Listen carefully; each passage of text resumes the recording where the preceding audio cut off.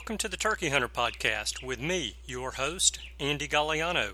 In this podcast, I share with turkey hunters just like you how to have more turkeys on your hunting property and how to have more successful turkey hunts. I teach you how to do this with tips and interviews with turkey hunting pros, wildlife management tips, and entertaining turkey hunting stories. Tune in weekly as I share proven and simple strategies to help you have more success this turkey season. Make sure to head over to www.iamturkeyhunting.com to subscribe to receive free turkey hunting tips, tactics, strategies, and product reviews.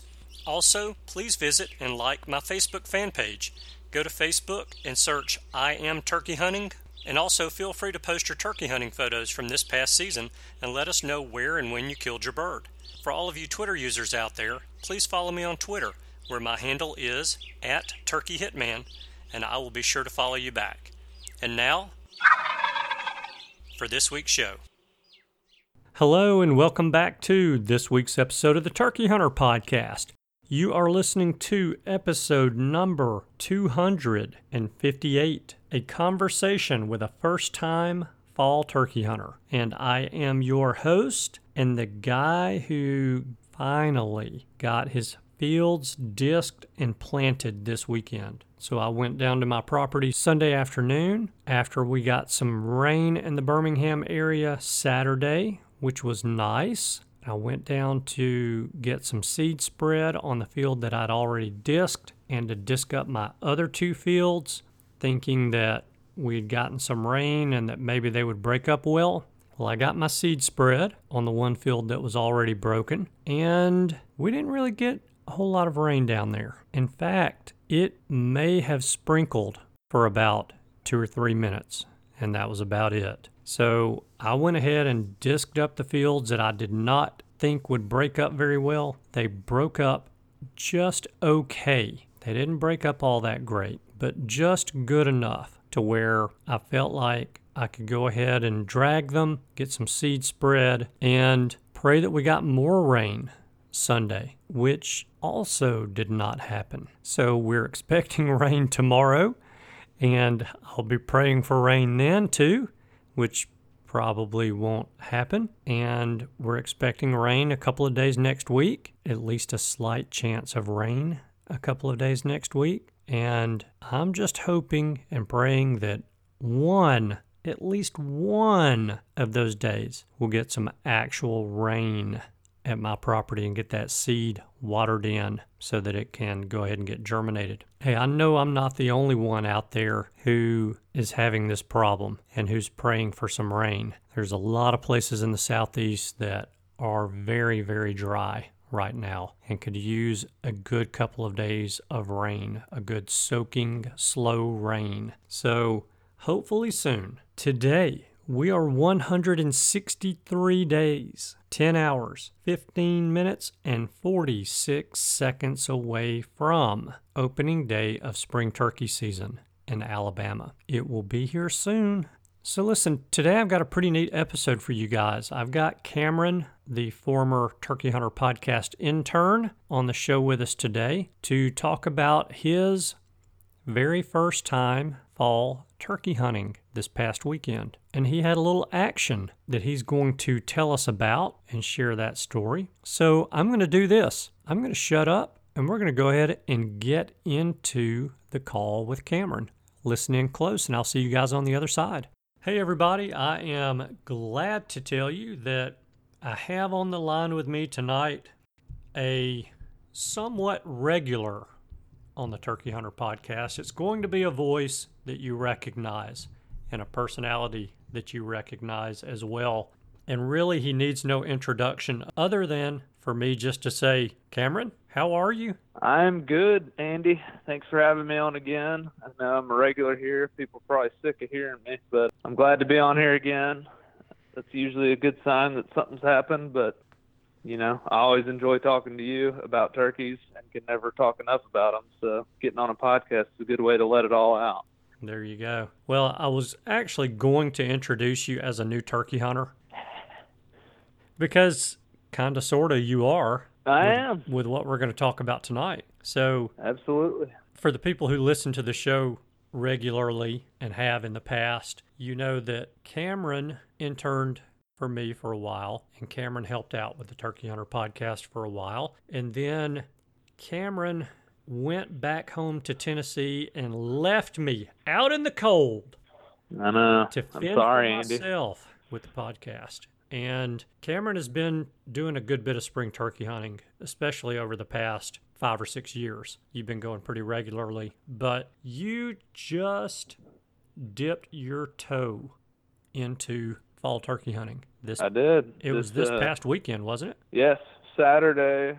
I mean, I've seen turkeys while deer hunting, archery hunting, and stuff like that, but Saturday was the first time in my life that I have gone in pursuit of a wild turkey during the fall season. One main cause of that is my family farms are all located in a county in Tennessee that do not have a fall season. Mm-hmm. And so this year I decided I'm going to try it, so I'm going to have to hunt public land and go to a county that does allow it. So in Tennessee, the law, which I think this is crazy, used to be you could shoot 3 turkeys of either sex in each county. And now they've changed it to 1 bearded bird per county that's open. So they've made it better, in my opinion. I mean, 3 either sex per county is just crazy to me. But anyway, I had some deterrents for starting to fall hunt, and now I'm ready to go. Yeah.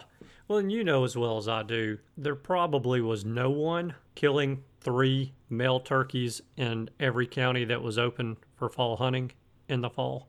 But still, that is a little bit ridiculous. I talked to a few people that I know killed more than 3 hens in multiple counties. So, I mean, you're looking at taking 5 to 6 hens out of the flock, you know, the statewide flock, from one person. That's not good, you know. I mean, that's terrible in my opinion. I mean, they eat good, I'm sure, but that's probably pretty detrimental on your population, in my opinion. Yeah, I agree. And you guys in Tennessee, the law just changed, didn't it, this year, so that you're gobbler only? Bearded only. Bearded only. Okay. So, yeah, it's bearded only, so you can do a Jake, you know, as long as there's a visible beard. So it did just change this year. Well, I think it changed last year to bearded only. I'm not sure. It was either this year or last year. But I think that was a good move, personally, because all the surrounding states, and Tennessee included, have seen, you know, a decline in turkeys. So it's time to take some action. I'm glad to see they're doing that. Yeah. So bearded turkeys, but you can still kill a bearded hen. Yeah, I guess you could kill a bearded hen. So it's same as the spring season, just 1 per county is the way it works. My goal is to kill 1 bearded bird, and I probably would shoot a super Jake, you know, 6 to 8 inch beard. You know, would be a 2-year-old in the spring. I would shoot him right now. I don't know if I would shoot a young Jake. Yeah. And I definitely would shoot a long beard without any hesitation, as always. You should just travel from county to county and try to kill a bearded hen in every county. That'd be the thing to do. There you go. I like that. There we go. I don't know how many counties there are in Tennessee, but I'm sure it would be good for me personally to harvest, you know, 30 to 40 hens. I think that would be really good. You could call it the Bearded Lady Slam. Have hen fans and beards with bare legs hanging on the wall everywhere. I like it. I like the idea. I'm down. I mean, I don't want them to, you know, hatch eggs or anything. That would be terrible. Spoken like a true Southern hunter. Yeah, that would be awful. I'd hate for that one hen to turn into a flock of 20. That would be the worst thing ever. Yeah, you're right. You're right. So that's awesome. I'm glad that you're venturing out and trying to get you a fall bird, a Thanksgiving turkey for the dinner table. So how did it go this weekend? Give me a little bit of a rundown from the top. So did you get out in the woods like before daylight? Just kind of walk me through the entire day or the entire morning. So the way Tennessee season works is when archery bow season for deer starts, you can archery turkey hunt. So I'm assuming most of the turkeys that lose their lives in the fall probably are shot by archery deer hunters up in the stand and one walks by, you know. Right. So archery turkey is open right now, and shotgun's not. So I knew that my dad had a crossbow that he never uses, so I asked if I could borrow it because I do have a compound bow, but with the style of hunting I do a lot of run and gun on public land. I wasn't looking to carry a ground blind in and set up with a bow, so I thought my best bet would be a crossbow. So I got it sighted in and everything, and so Saturday morning came. So I had my crossbow, which it's quite a bit heavier than a gun, a lot more bulky with those big limbs coming out, the side. So I carried it and I had a backpack with, rangefinder and gloves and mask and, those kind of things all in my backpack. So I carried all that, and my scouting ventures have been fruitless, and I haven't been in a long time. So I really didn't have an area that I knew turkeys were in. So my best guess, which I texted you about a couple times, was to go where I had seen a big flock of turkeys last February when I was scouting for spring. Yeah. And there was a bunch of gobblers and jakes in this area. So I thought, they were there in February. There was a bunch of turkeys in there. They couldn't have gone too far, And the other thing is there's been kind of a drought around before it rained this past Sunday. Right. And so I thought water sources are going to be at a premium. There's a creek in there. They should be around there. So that was my process for where I'm going to go. So anyway, I had a little seat thing that goes on the ground. It's just a little short kind of turkey hunting seat. Carried that with me and walked a couple miles back in there to this spot. It's in the very back of some public land. Now give us the GPS coordinates for that. Yeah. Sorry, you're cutting out. What'd you say? It's actually in Alabama. I dropped some coordinates where me and you were on a gobbler one time. I'll share those instead. Yeah, okay. But I've already killed in that state. I won't ever be back. But anyway, this place is public land, and no one else is allowed to go there but me. So I went back in there. It was probably a 2.5 mile hike, which it's really pretty thick right now, and that crossbow is pretty heavy, so it was not a very fun hike, to be honest. Yeah. And so I got back there, and I don't know where turkeys are roosting. I don't know anything about fall turkey patterns, honestly, other than like some YouTube videos I've watched. So my best guess is I'm going to go set up near some water. They usually roost near water in Tennessee and most states that I've been to in the spring, so I figured probably the same in the fall. So I'm going to go set up near water. And so I found a nice big clearing, set up there. It got light, nothing, didn't hear anything fly down, no yelping, gobbling, nothing at all. Didn't see any, if a doe had walked up, I would have shot her too, because I have deer tag as well, so I would have taken a deer for some meat as well. But no deer, so I was like, all right, a pasture up here that the public woods border. It's a private pasture, so I cannot hunt that. But, I can literally walk up to the edge of it. I'm going to go look out there and see if anything's, bugging out there. And so I went up there, and when I looked out in the field, I saw a turkey. So I was very excited. All right, cool, I found a turkey. And what time is this is like 40 minutes after fly down should have probably happened. All right. It's very early still, so, we're talking 7 o'clock maybe. And I see them out there bugging in the field, and it turns out it's about 15 turkeys. So I get my binoculars up, and I'm like, man, it's a good-looking group of turkeys. I'm sure it's all hens. Well, I get my binoculars on them. It's all longbeards.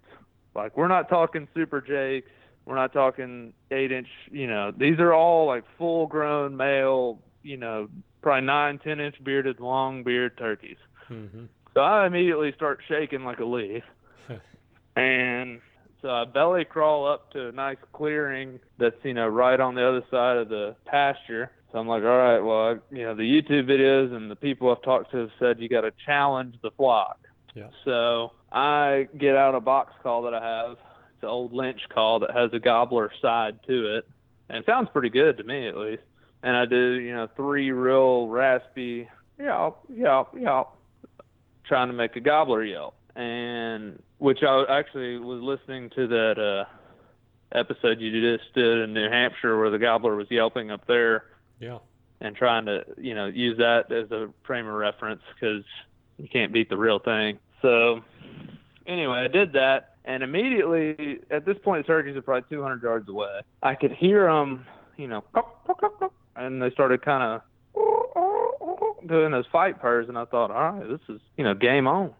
Mm-hmm. Well, for whatever reason, they didn't. It's like it ticked them off, which is what I wanted to do, but like it made them mad at each other. Like they didn't come down to fight me.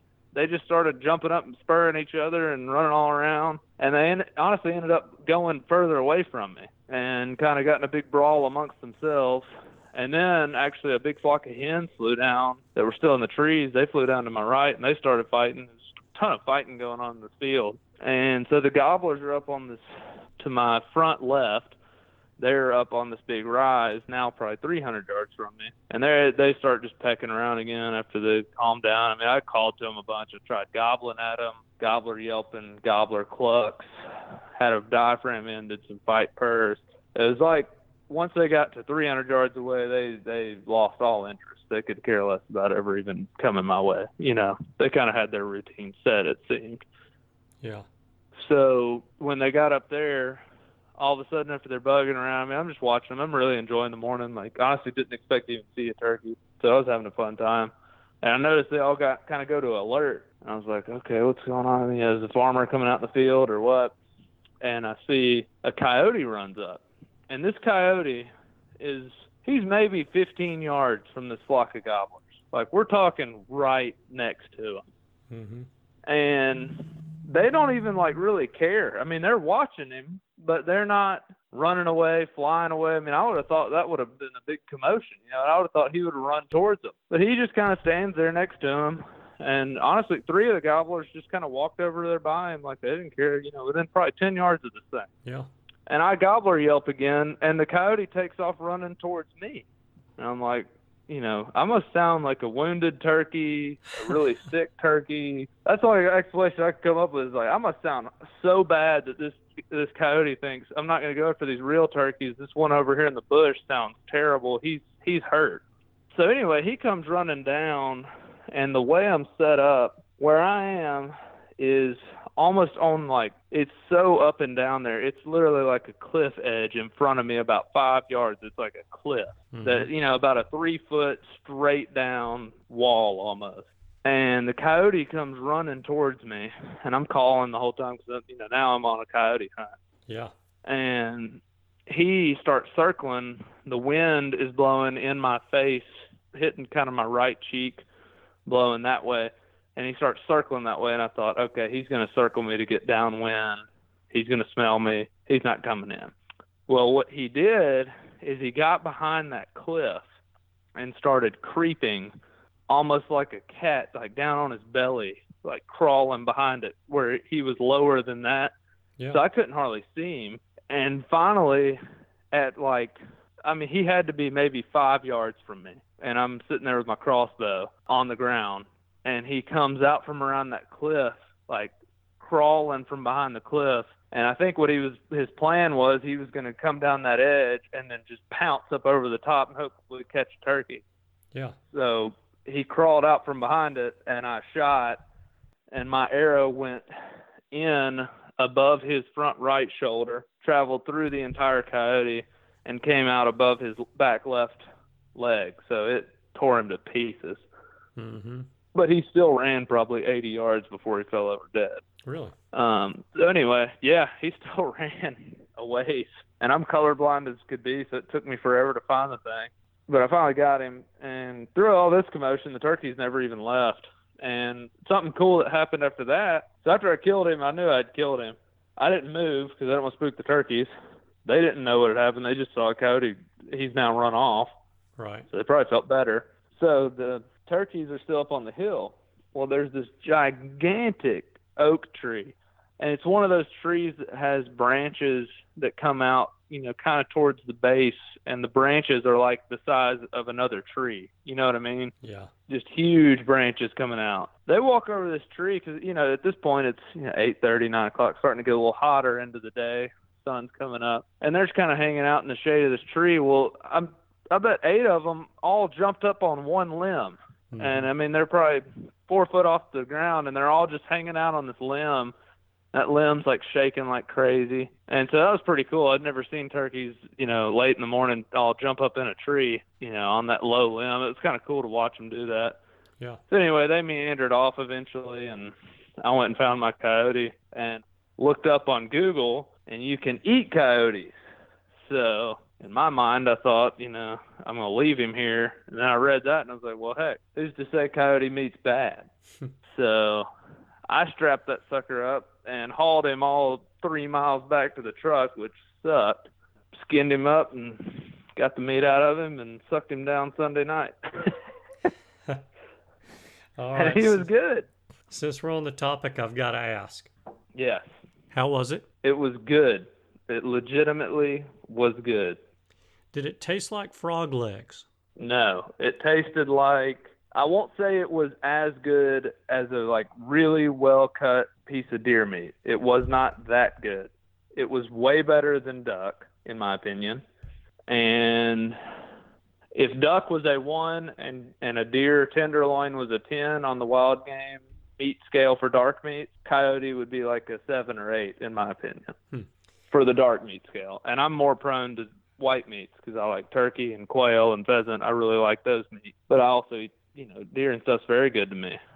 And I'd say coyote was a 7 or 8 taste-wise. If you put a deer, a really well-cooked deer tenderloin is like your number 10, your best. And where would you put a goose, a Canadian goose? The goose was probably equal, 7 or 8. The Canadian goose I cooked. And I'm telling you, I think one reason the goose that I cooked was so good is he was a kind of a local goose. And I don't think he had as much blood in those breast pieces because he doesn't fly very far, in my opinion. I think he's just pond hops around, locally.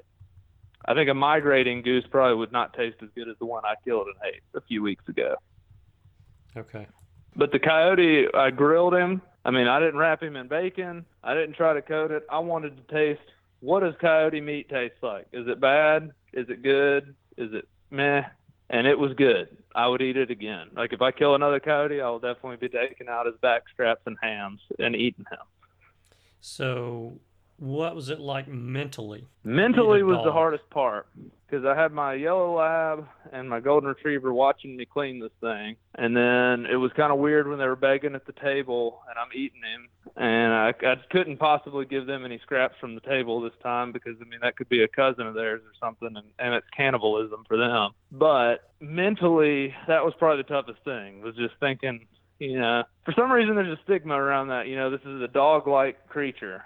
But what helped me get past it is everybody's like, you're eating a dog or whatever. I was like, all right, when you go in the woods and you see a coyote and you have a rifle, would you shoot it? Everybody's like, heck yeah, man, I'll shoot that thing so fast. I'm like, all right, you walk in the woods and a yellow lab comes walking by you. Are you going to shoot it? No, I wouldn't shoot a beautiful yellow lab. All right, well, it's not the same then. This coyote's a wild animal. Everybody wants to kill him. So it's not the same eating him either, in my opinion. That was how I justified it before sucking him down. So how'd you cook it? So I cooked him 2 ways. The first way was the same I did the Canadian goose. First off, you got to make sure you get all the blood out of the meat, which I do by, I put it in a bowl of water in the sink with some ice on it. And every time I walk past the sink, I change it out if the water's pink or red or whatever until it's clear and the meat, has no more blood left in it. And then I put it in the fridge overnight and do it again. And then the day I cooked it, I took 1 backstrap and a ham off the back hindquarters, and I put it in a baggie with light olive oil. It has to be light. For some reason, that penetrates the meat more. And Montreal steak seasoning. And that's it. And I shook that all up in there. And then I put that in the fridge to marinate you want to marinate for 6 to 8 hours, typically is what I did. So I did that around lunchtime. And then the other one was a little more complex recipe. It was a marinade that it's like you do it's a tablespoon of soy sauce, of Worcestershire, of olive oil. You do 3 tablespoons of olive oil, I believe, some smoked paprika, pepper, and garlic. And you mix all that together, Oh, and red wine vinegar. And you mix all that together, and then I put a backstrap and a ham in that, and shook it all up and marinated it for 6 to 8 hours. I just wanted to try 2 different ones to make sure the marinade wasn't what was going to mess up the meat quality. Yeah. And so then I cooked it like I do every other wild game that I'm going to cook. And the best way I found to cook it, for my taste buds at least, other people can disagree, whatever, is I get the grill freaking hot. I mean, 450, 500 degrees, and I put it on there for about 3.5, 4 minutes on each side. It's cooked fully, but it's like a nice medium to medium rare. Because if you go past that, you're going to make any wild game taste like crap. And I think that's why there's a stigma around coyote meat from people who have dared to try it, that it's terrible, is I bet people are cooking the heck out of it till it's just gray and black, overcooked. Yeah. But so that's how I did it. And I think I personally liked the recipe that was just light olive oil and Montreal steak seasoning. That just seems to, for some reason, makes meat taste amazing. That's what I did with the Canadian goose, and it was literally like a fine New York strip. And I would eat a goose any day of the week right now, and coyote. So, yeah, so that's how I cooked it. So I cooked it, I think I had the grill at 450, a gas grill, and cooked it on each side about 4 to 4.5 minutes each side. And I had a lot of people on Instagram commenting that I was going to get trichinosis or something like that. Yeah, trichinosis. But after doing my own research on it, the main culprit of trichinosis is pig. So take that how you want it, which in my opinion, a pig is like the nastiest animal on earth, and apparently it's okay to consume the heck out of those. But, a coyote. Anyway, and some people were saying, the meat eater guy got trichinosis. Well, he was cooking bear meat over an open fire in the rain and literally said he was tearing the cooked pieces away from the raw pieces and eating it. So it's a little different than throwing it on a gas grill at 450 for 5 minutes each side. Yeah. In my opinion. So I'll let you know. We can do a Turkey Hunter podcast update when I am, and I might have to do it from the toilet if I get trichinosis. But I will let you know. Doesn't it take 7 or 10 days for trichinosis for you to feel, or for someone to feel the effects of trichinosis? You're already assuming I have it. No, I already know you have it. It takes a couple weeks to a month, and really? You just get really bad muscle cramps and diarrhea, pretty bad stuff like that. I mean, pretty much what it is it's like getting stomach worms, I think is how it works. And I mean, when I looked it up, you get muscle cramps and diarrhea. Nobody wants that. But, the meat eater dude's video, he's like, yeah, and I took some pills and it was fine. I mean, it's not like life or death situation here. Right. But I don't think I'll be, if I kill a coyote and he's mangy looking and, half his fur's falling out, no, I'm probably not going to eat him. No. If I kill one, he looks real healthy, he looks like he's been doing well, I'm going to suck him down with no remorse anymore. Mm-hmm. I mean, no doubt. It was good meat. I mean, and I've never been afraid to try anything once, eating wise, especially an animal that I personally killed. And I can justify killing a coyote and not eating him. He's competing for my food source in the wild turkey, so he needs to die. But when I killed this one, I don't know. I just had a thought, I ought to try to eat him, make something out of it for killing him, and I did. And honestly, the meat was good. My brother tried it. He said it was good. So I had to have somebody else try it. He was the only one bold enough to do it because I didn't want everybody to think I was just full of crap, Yeah. So. And he tried it. And he thought it was good. So for you guys who are listening who are not familiar with trichinosis, and I'm not claiming to be an expert, which is why I've just looked it up online, I'm going to read this. All right, that's all that I've got for you guys for the free portion of this week's episode of the Turkey Hunter Podcast. If you would like to hear the rest of this week's episode, then you will need to become a subscriber to the premium content of the Turkey Hunter Podcast. And in order to become a subscriber, what you need to do is text the word Turkey Hunter. Make it one word with no spaces, and text that to the number 44222. Once you do that, I will email you a link that you can click on to create your username and password for the Podbean application and pay your $18 per year annual subscription fee. Your $18 per year will get you not only the rest of this week's episode and not only the premium content for all of our past episodes, but it will also get you the premium content for the next 52 weeks. There's a ton of content out there that is locked up under the premium subscription, and I really don't think that you're going to be disappointed if you decide to spend a few dollars to get access to it. All right, that's all that I've got for you guys for today's episode. However, if you'll do me a favor, if you laughed one time at today's episode, then please forward today's show via text message to one hunting buddy. Just one. You can do that by clicking the share button in your podcast player application and sharing the episode via text message with a hunting buddy. If you do that, I'd be very appreciative. I hope that you guys enjoyed the call with Cameron. I always enjoy talking to him. He is extremely passionate about hunting turkeys. And I know that a lot of you guys, especially you guys and ladies who are listening to this show this time of year, because so many listeners are listening to podcasts about deer hunting right now. And the last thing on their minds is turkeys. Turkeys are never the last thing on my mind. But it was great having Cameron on the show again and getting to hear the story of his first fall turkey hunt.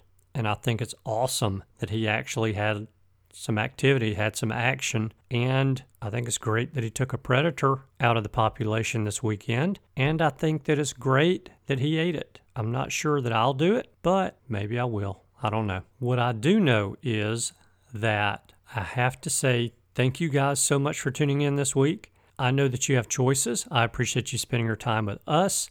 I hope you have a wonderful week, and I look forward to seeing you again next week. Goodbye. Thanks for tuning in.